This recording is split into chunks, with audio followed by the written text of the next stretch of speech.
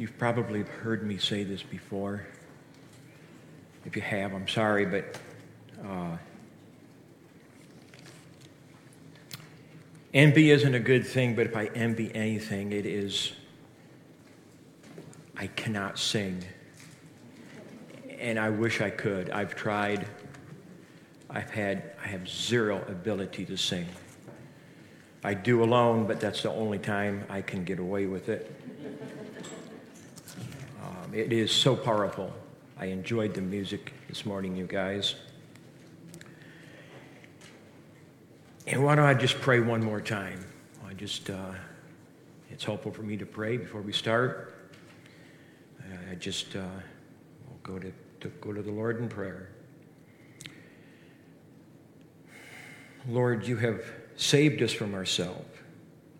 Just continue, Lord, to be merciful to us, Lord, and keep renewing our hearts and our minds, Lord, until we are empty vessels, until we are empty of all earthly desire, Lord. Just work in our hearts until we desire you and your righteousness. Help us to know the joy of loving you more and more. And strengthen us, Lord. Strengthen us so that our love for you will be unmistakable in the world, Lord. And just use your word this morning to draw us closer to you and closer to one another, Lord. So we just look to your word this morning, Lord, and look to you to use it. In your name, amen. So if you haven't already, go ahead and turn to Matthew chapter 5. This is the second part of a message, and it began last week. Last week we were in Psalm 24, and we were thinking through God's boast of glory, his boast of glory. And it's no small boast. And we're part of that boast, and we were created to participate in that boast, and that is no small privilege. Sometimes we take it for granted, but that's no small privilege. And then we spent time looking at how, because of sin, we lost the ability, we were unable to even approach God's glory. And that's ugly. We looked at some of the ugliness of that last week. Then we moved forward towards the end of that psalm where there was a celebration. Israel was celebrating the victories of the Lord, really, and the entrance of the ark into David's city, into Jerusalem. And it was those victories of the Lord that allowed this ark to come to the nation, to the city. And God had asked Israel to build that wooden box, cover it with gold, and God filled it with his glory. He used it as a temple, his throne on earth. And he gave that box as a possession to Israel so that Israel would know that he was their God. He literally wanted the world. He was saying, look at Israel. Look at their God. Look at me. And Israel was supposed to be that light in the world. It was supposed to point towards Christ. And if you remember, we went to Psalm 8, where David was just amazed. He wrote Psalm 8 out of his amazement that God was even willing to share his glory with man and let us participate in it. You know, we've been given a whole lot more than Israel. We've been given a lot more. And how amazed are we? Are we amazed? Does our amazement compare to David and Israel's amazement that day when they were bringing the ark into Jerusalem? A box filled with glory, and I know there's a long, long history behind that box or behind the Ark of the Covenant, and it meant a lot, and God used that. But yet, that box, that's not what God had in mind when He created us. He had it much more in mind when it came to us and His glory. It wasn't intended that we experienced God's glory in this box covered with gold that was carried a half mile out in front of us wherever we went. And to God's glory, though, the celebration did not end there with the ark. there were greater victories to come, and they came. And today it's our turn to celebrate, and the question is, are we celebrating, and how are we celebrating? We celebrate the gospel of Christ. Those are Jesus' victories. It's the victory of righteousness, a life lived without sin, and then the cross, where the forgiveness of sin was earned, and it is the victory of sin, or it's the victory over sin. And then the grave, where death lost its battle. Jesus won that battle of death. We celebrate the resurrection. And the question is, are we? Do we celebrate? Are we celebrating this morning? Are we celebrating Jesus' victories? Has his victories become our victories? And I'll read one more time, Matthew chapter 5, verses 13 through 16. You are the salt of the earth. But if the salt loses its flavor, how shall it be seasoned? It is then good for nothing but to be thrown out and trampled under the foot by men. You are the light of the world. A city that is set on a hill cannot be hidden. Nor do they light a lamp and put it under a basket, but on a lampstand, and it gives light to all who are in the house. Let your light so shine before men that they may see your good works and glorify your Father in it. So, again, last week we were looking at the boast of the glory, and then the unapproachability of God's glory, and then God sharing the glory in that through that box. And this morning we come to Jesus' victories, and are we celebrating his victories? Are we celebrating the gospel? We've been given so much more than Israel and David had been given. And Luke records Jesus teaching, Jesus is teaching that to those who much has been given, much will be required.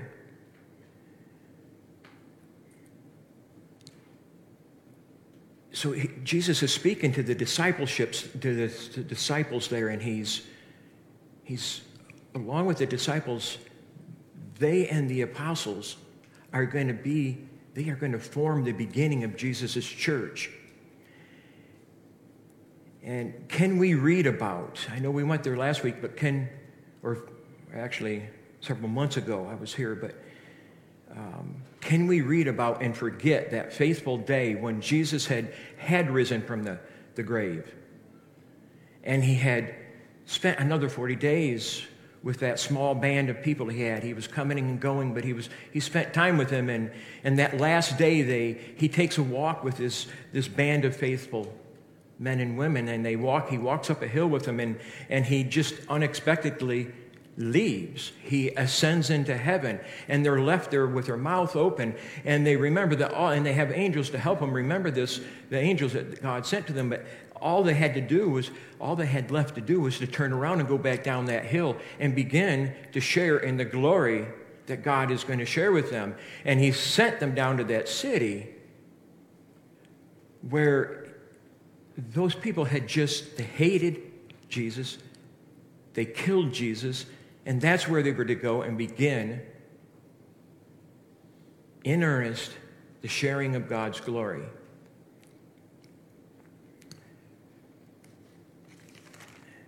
Our chief care,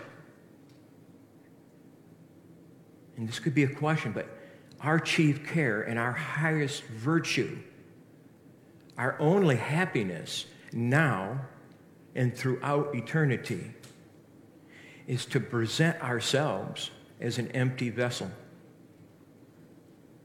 in which God can fill, God can dwell, and manifest his glory through. And it's not complicated. We glorify God when we manifest his glory, when we imitate. Manifesting God's glory is imitating him, is imitating Jesus. And that's how we manifest his glory, just imitating it. He wants us to know now that He wants the world to look at us. Yeah, he wanted the world to look at Israel. Now it's us. The world is looking at us. He wants the world to see him through us. We are the salt. We are the light. This gift of glory, along with the gift of the indwelling of the Spirit, that is such a special, it's so special, it's so unique that no one, not a person, from the Garden of Eden to the end of the world, not one person has ever received that gift. No one, except you, the church. That should humble us. That should make us look upward. And because we have been given so much, much is expected. And if that thought is more of a burden than it is a joy, we should be asking ourselves, why? Why? Why would it be more of a burden in our thoughts than a joy? Maybe we need to take our eyes off of ourselves. Or maybe we are struggling. There are circumstances. There's circumstances in our lives where we struggle and we can lose sight of that joy, the joy of sharing God's glory. And we've all been there. I'm sure we've all been there. But that's why we have each other. We walk, the church, we walk alone in this world. We walk alone with the Lord. But we have each other so that we don't walk alone. We walk alone together. We have each other and we're not alone. Have you not ever enjoyed that part of being of the church, of being part of the church, of the one another's? If you haven't enjoyed that, you have to ask yourself, why? I remember in my life, I remember men sitting in this church. Pastor Danny's not here this morning, but Kevin. I remember Kevin coming along and just being that arm around your shoulder. And have we enjoyed that? If we haven't, we can ask why maybe. Maybe it's our own fault. But we have here in this usually after the end of every service, we have a man and a woman and a man and a woman. We have teams, men and women, in these different rooms to come and talk, to just listen. They're willing to just listen and to help. And they're there because they've needed that before, and they've understood, they've enjoyed that. And Pastor Andrew's door is never closed. And if you would look around you, there are just a number of men and women that would be willing to walk alone with you and listen. It's an important part of what we do as a congregation, being part of a community of faith. In our text this morning, in verses 13 through 16, it's part of Jesus' Sermon on the Mount, and it's found in chapters 5, 6, and 7. We're starting just a little ways into that sermon, but it's his Sermon on the Mount. And when I read through this Sermon on the Mount, it's one of the places I go often. I enjoy the sermon, but it often causes me to think of this quote or this phrase that I've came across as a young teenager, and I didn't even quite understand it. It just caught my attention, and it caught my muse. And it's part of it's part of a poem. And I'd like to read that, a stanza or a part of this poem. And it goes like this: when this bright, this shiny world would tempt me sore, when Satan a victory score, when self would seek to have its way, then help me, Lord, with joy to stay. Only one life will soon be past, and only what's done for Christ will last. And I want to make sure that as we head into the sermon that we realize it, and I'll mention it again, but Jesus in this sermon, he is not teaching us how to be saved. It's not what's on his mind. He's drawing a picture of what it looks like if you are saved. Jesus begins this sermon at the beginning of chapter 5.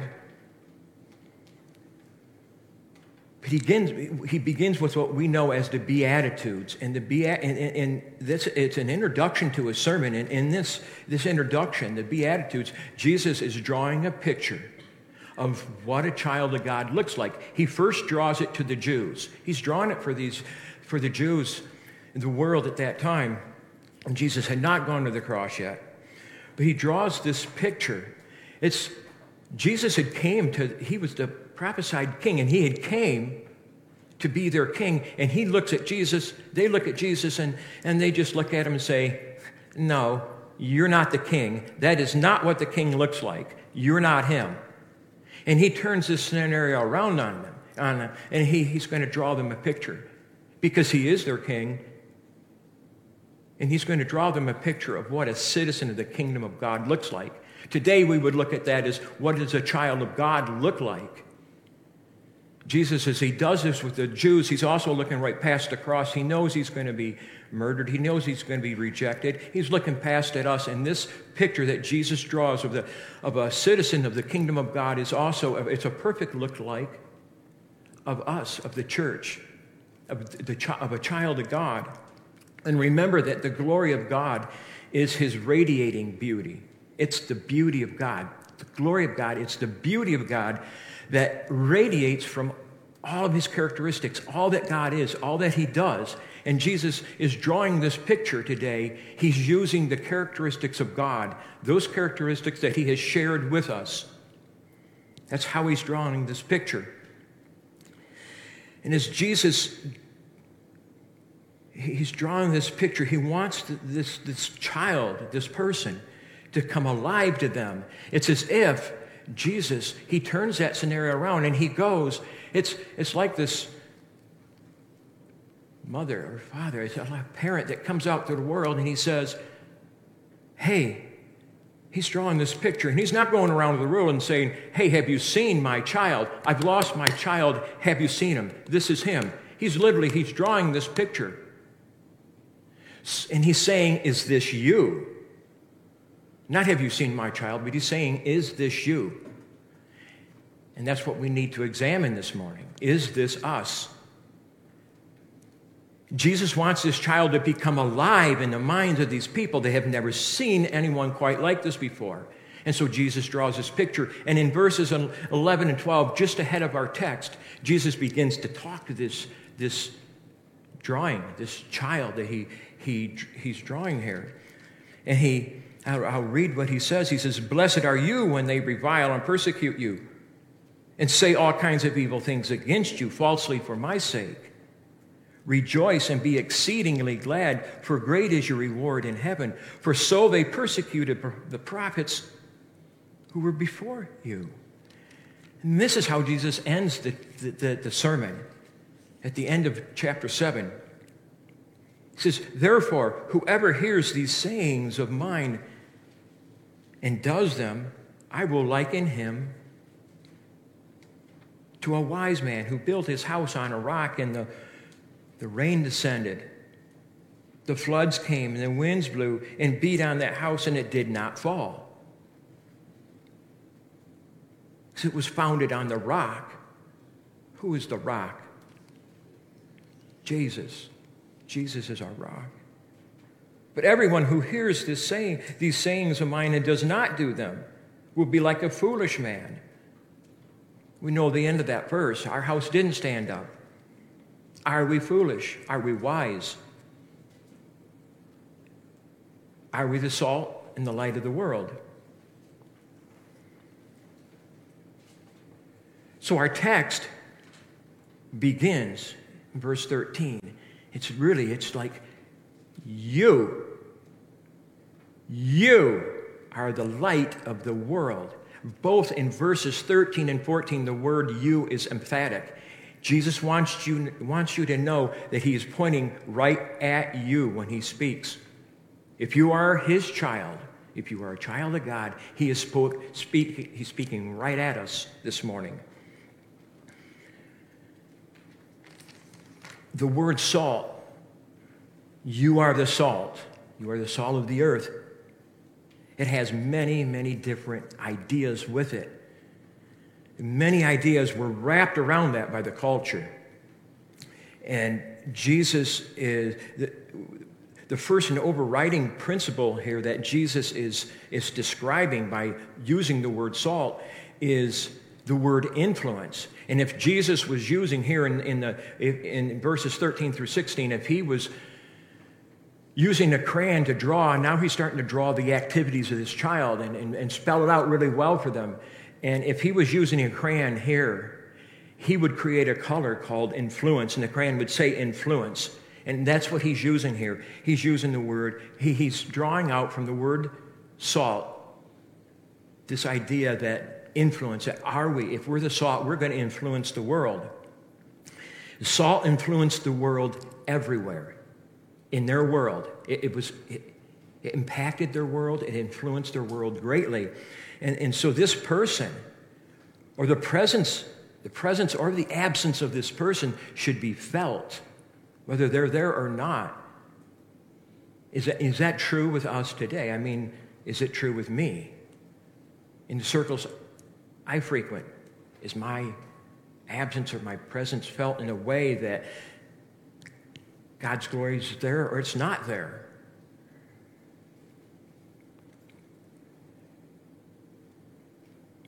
The word salt metaphorically has a lot of weight to it. And we'll look at some of that weightiness of those metaphors. And it's not all metaphors, but salt had many uses also. But one of the first things I want to point at is the use of salt as loyalty.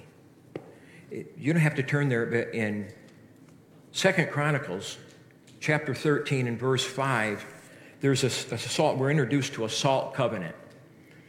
And I'll just read this verse to you. Should you not know that the Lord God of Israel gave the dominion over Israel to David forever, to him and his sons by a covenant of salt? The point here is that David is trusting in the loyalty of God. God made the covenant. The covenant is a promise. God made it, and we have to have faith. We are left trusting in the loyalty of God and His Word to carry out what He said He's going to do to keep us from corruption.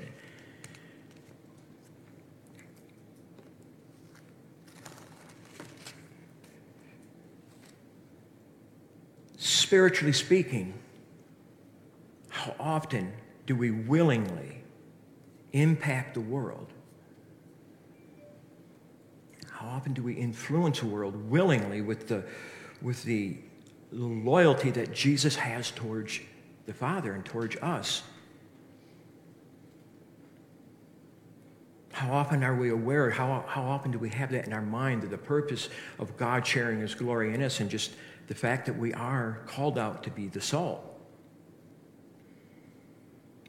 Also, in the Jewish culture, salt was used as a symbolic bond between husband and wife, between reconciliation even in adoption. It was used as this symbolic bond.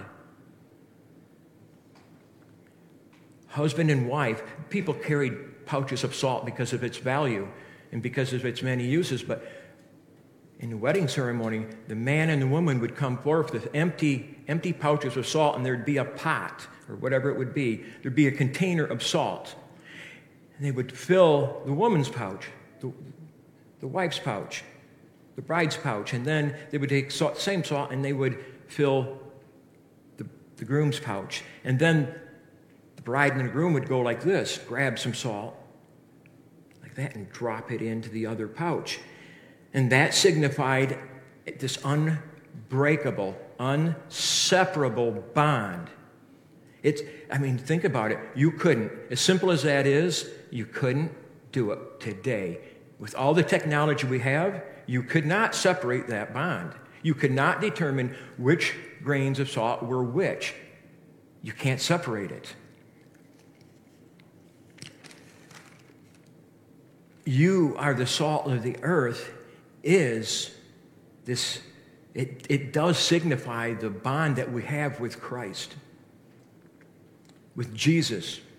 And I just want to say again, as we're thinking through the Sermon on the Mount here, and we're thinking what was in Jesus' mind, Jesus is not teaching us how to be saved.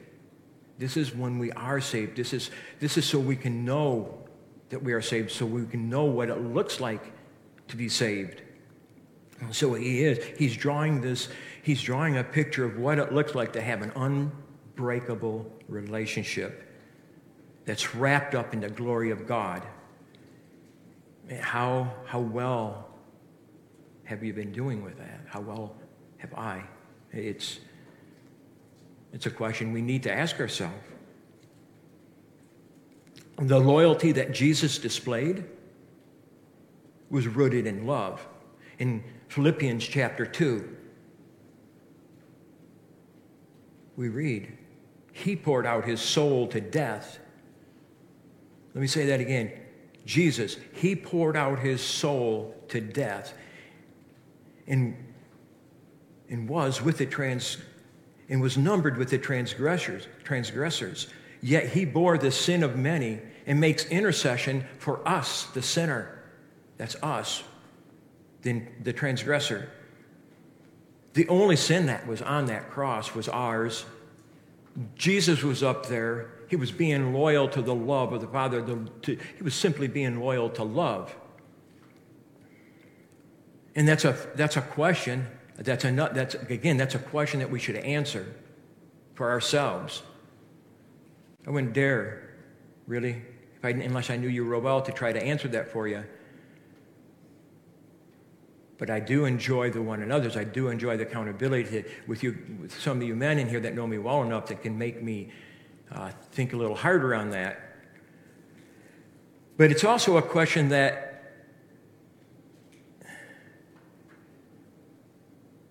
that's answered with another question.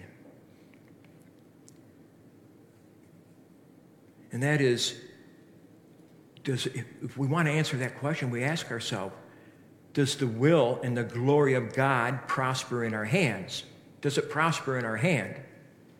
Are we manifesting the glory of God? Because if we are, he's there to help us. We have one another to help us. But it will be prospering in our hands if we are being loyal to the Lord. So then another idea wrapped up in salt, because we're looking at Jesus, he just pointed at us specifically, and he says, you are the salt of the earth. So we're looking at some of these ideas wrapped up in salt, some of the images, some of the usefulness. But salt is absolutely necessary for life then and now. Even God's word is likened to salt because his people can't live without it. The word of God is likened to salt. Salt was used to preserve meat and fish and other foods. It was used as medicine. It was used as a pain reliever, toothaches. It was very much desired at toothache. Whoever had a toothache knows that you can't get away from it. And salt was used as a pain reliever for that. Salt was used as a purifier and a disinfectant. Salt, a disinfectant. Think of Sodom and Gomorrah. That was one filthy place, morally depraved, spiritually dead, dark.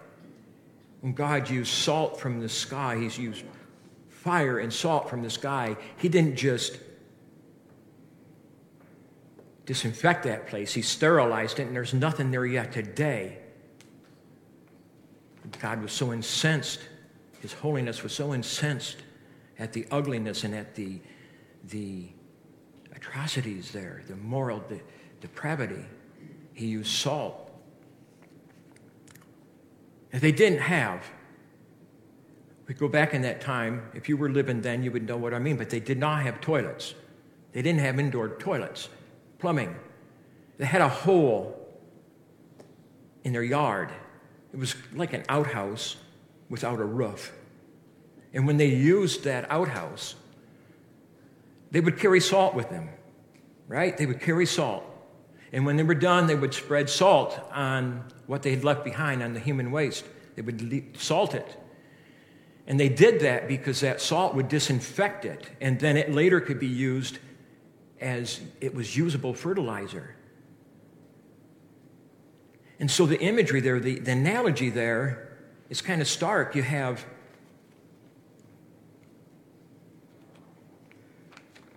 human waste and salt, right? And salt is impacting, it's working with, and it's disinfecting the waste. And then that's analogous to this idea that salt, you are the salt of the earth. God's glory, God has shared his glory. You are the salt of the earth. And now we go from the human waste to the world. I mean, that's ugly, but look at the world. And what are we doing to impact that in that same way? To disinfect it, to even light, moving ahead, but even light is used as a disinfectant. But, how are we doing that? It's like there's only two choices here. In verse 13, there's really two choices. We will influence the world with the glory of God, with the love of God, or the world will influence us, the church, and trample us under its feet. How is the church faring right now? I'm not specifically speaking about Orangeville, but the church in general. How is it faring in the world? Have we remembered the simplicity of salt and light and what we've been called to do, and that we've been given the glory of God, and we've had the Spirit of God dwelling in us? And remember, this is a picture that Jesus is drawing. He's drawing it for us so that we would know if we are his. One more thing I don't want to miss is the rabbinical teaching, the rabbis' teaching back in Jesus' day, how they would use salt as a symbol of humility. And they would look at the salt covenants and remind the people that, hey, this covenant was made by God. You had nothing to do. God made this covenant with you, and you are totally dependent upon God to carry this out. Not that God won't carry it out, but we're still dependent upon God, and that's what humility is. You can't have true humility amongst each other until we first have humility with God, which is knowing our total dependence upon God. Salt symbolizes how it is God's glory that makes us usable. I mean, yeah, you could think of yourself as human waste maybe before God saves you, but salt symbolizes how the glory makes us useful to God, and until we understand that we are dependent upon God, we aren't going to be used. God won't use us to share his glory or his love. We have to realize we are totally dependent on him. And there's so many other ideas with salt that we could go to, but there's only so much time. So coming to verses 14, 15, and 16, and I'll read them. You are the light of the world. A city that is set on a hill cannot be hidden. Nor do they light a lamp and put it under a basket, but on a lampstand, and it gives light to all who are in the house. Let your light so shine before men that they may see your good works and glorify our Father in heaven. Well, these verses 14, 15, 16, they start out again with that emphatic you. Again, Jesus is pointing. He wants you to know that if you claim him, if you are his, and he's pointing right at you this morning. He's pointing right at us. You are the light of the world. Light and life are linked together, just like darkness and death are linked together. And the world needed salt because it was corrupt. Sin had corrupted it. It needs salt. It needs light because it's dark. It's spiritually dead. We are all born dead unless we see the light of Christ. The Lord lets us share in the joy of spreading that light, but until we find the light of Christ, the light of his victories and light of his gospels, we're dead. We are spiritually dead. And so the world needs light because it is dead. It's morally corrupt and it's spiritually dead. Jesus came into the world to be a light in a dark world.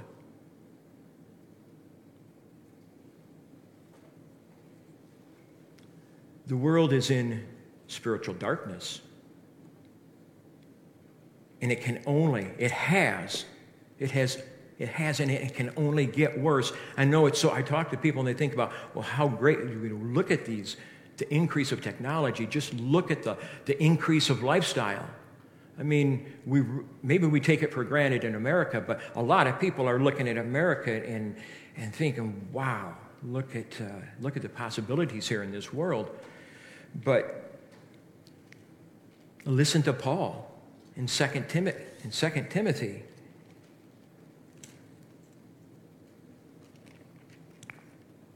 Second Timothy 3:13. Yes, 2 Timothy 3:13. Thinking about how the world, it is corrupt, it is dark, and it is only going to get worse. It can only get worse. It cannot get better. Not that we can't have an impact on it, but evil men and impostors will grow worse and worse, deceiving and being deceived. And so God has called us out to be a light in that world, in this world. A world where many, I looked it up. I'm not even going to write it. I didn't even put it down, but there's just many, many, many millions of babies that have been torn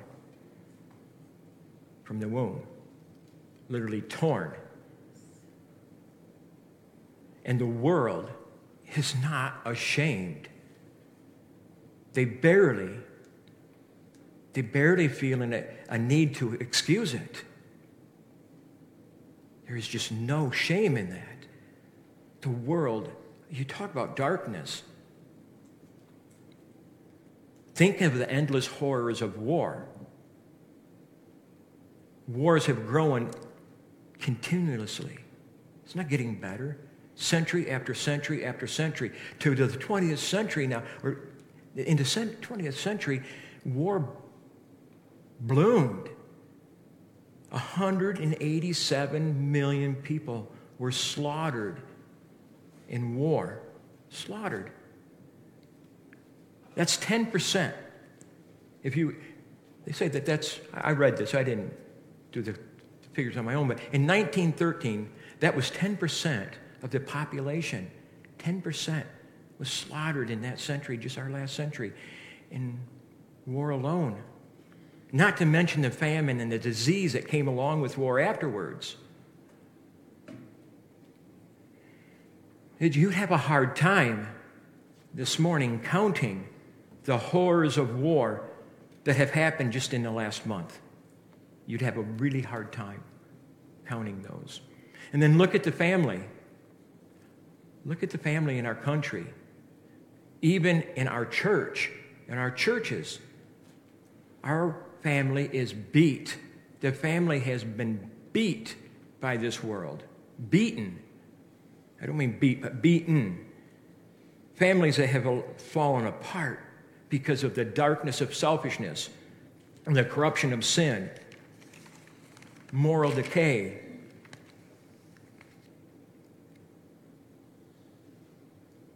The stories and the statistics, I started going there and I thought, no, I'm not going to do that. I think we get it. But the stories and the statistics of the family should stagger the heart of this nation. I know it staggers many of our hearts in here today.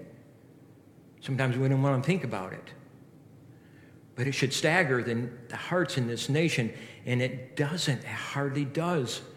There's a certain level of depravity out in our world that applauds what's going on in the family. In certain ways, especially the things that lead to this, the individualism, the me, it applauds this stuff. It applauds the church becoming less and less of a salt and light to the world. It applauds that. John in his gospel, in chapter 1 of his gospel, John, in verse 4, in describing Jesus, he says this: in him was life, and the life was the light of the world. And then in chapter 5, or in verse 5, it says, and the light shines in the darkness, and the darkness does not comprehend it. You know, no matter how ugly we've been in our past, that includes me, even ugliness today, but no matter how ugly we've been in our past, Jesus came into the world to say this. In John, in the same book, in chapter 12, he says, concerning our ugliness,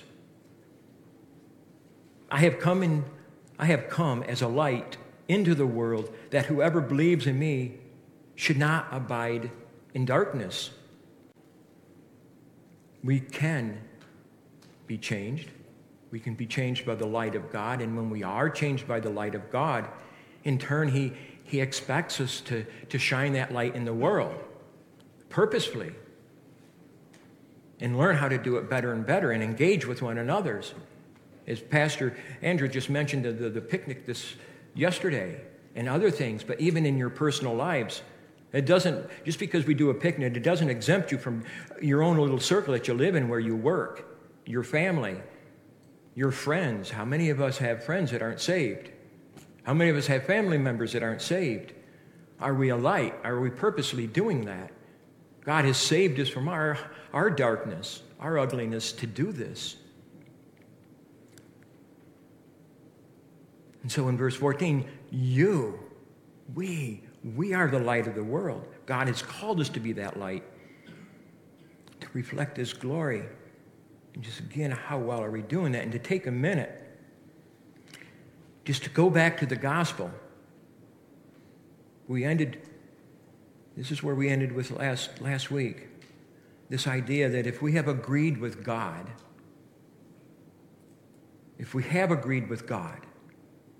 that we are a sinner and that we need a Savior, if you're trusting in Christ and His victories, if you were trusting in those victories, that the victory that earned the forgiveness of sin on that cross, and then the victory of death, Jesus rose. If we're agreeing with what Christ has done for us, and we're enjoying and we're embracing and we're celebrating that victory over death,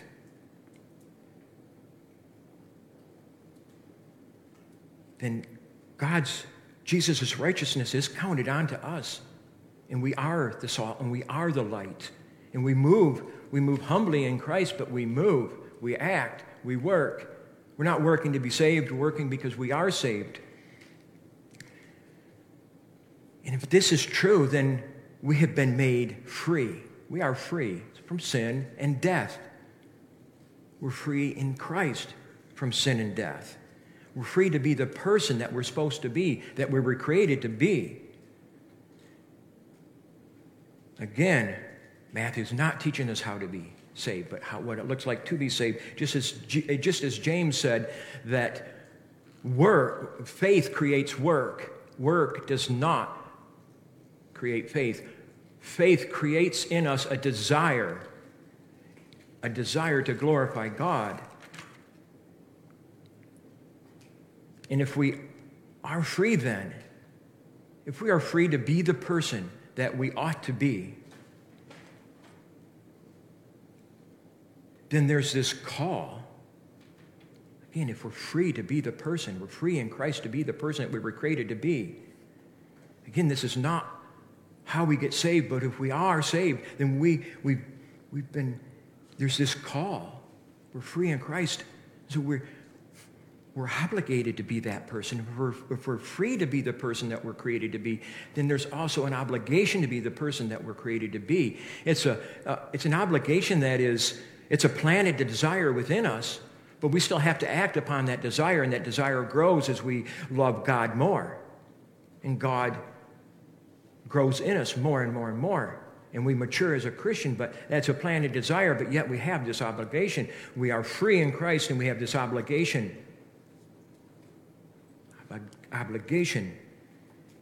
to be that person. When we imitate God to the world, again, imitate. When we manifest His glory, when we imitate God to this world, we glorify God, and it pleases Him. I have a good friend who's always saying, just make God happy. You know, I don't know if that's the greatest theology, but I know what he means. It's that simple. Make God happy. Think about it. What are you doing? And why are you doing it? Is it about you, or is it about your love for God? Are you being loyal to the love of God?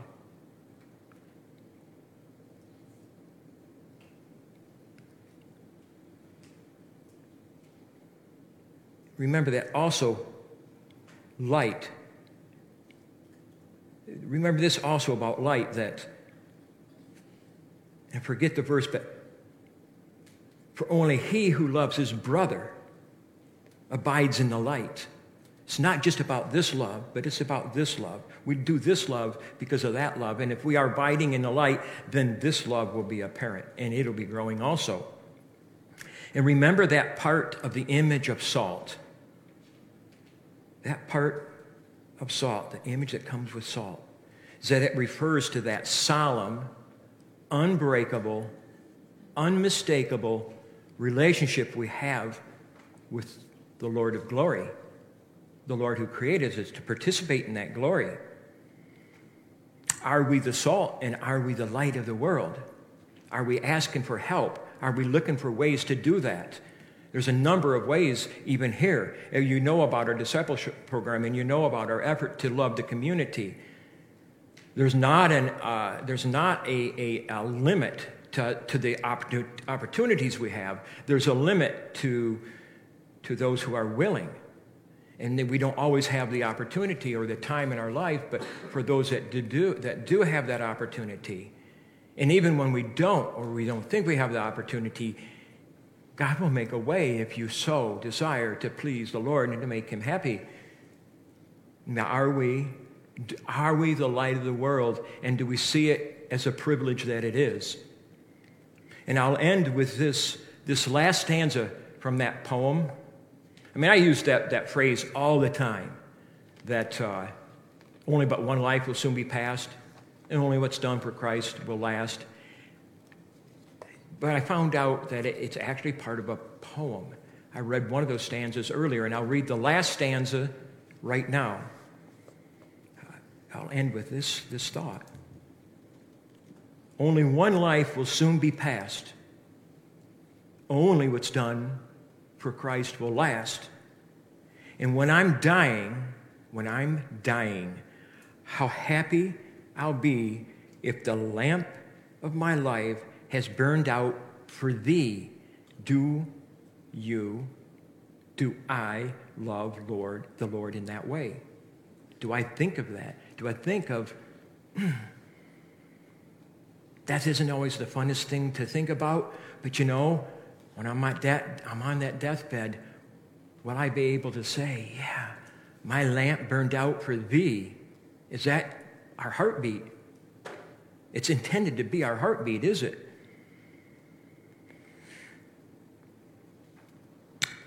Being the light,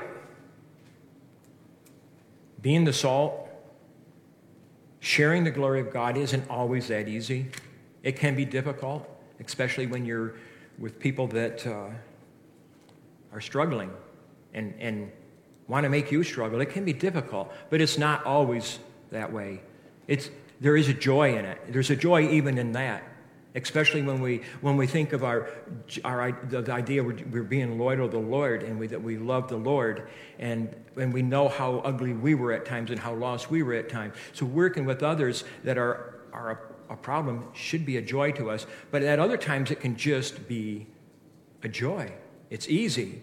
And we have an opportunity like that coming up Friday night. What's going on Friday night? Movie night. It's not hard. Nothing. You don't have to do anything. You don't have to set up. You don't have to tear down. You just have to come and share in the one another's. Just show the world that you're part of a family and that you love being part of this family. And you want to spend an evening in the backyard with them. And if it's too buggy, we are going to spray for mosquitoes. If it's too buggy, or if it's raining, we'll move indoors. And then we can share time with our family in the living room here. It should be seen that way to the world, that we're here to just enjoy one another. Maybe we make eye contact, maybe conversation with them, and just let them know that there is a love that exists here between us, and that it's worth coming out on a Friday night. And I know you don't all have that opportunity. Life doesn't allow you to all do that. But for those of you that do have that opportunity, I pray that you'll show up and enjoy the evening. The show begins at 9:45 approximately. And again, I appreciate this opportunity to talk about humbling yourself in the sense of having to depend upon God. You feel very, very vulnerable up here, and I've enjoyed being in a church that has made this an intent of theirs to work with men, to bring them in, to disciple them further, and bring them into ministry, women, not men only, but into missionary work, into other kinds of ministries. So I just appreciate being part of this church.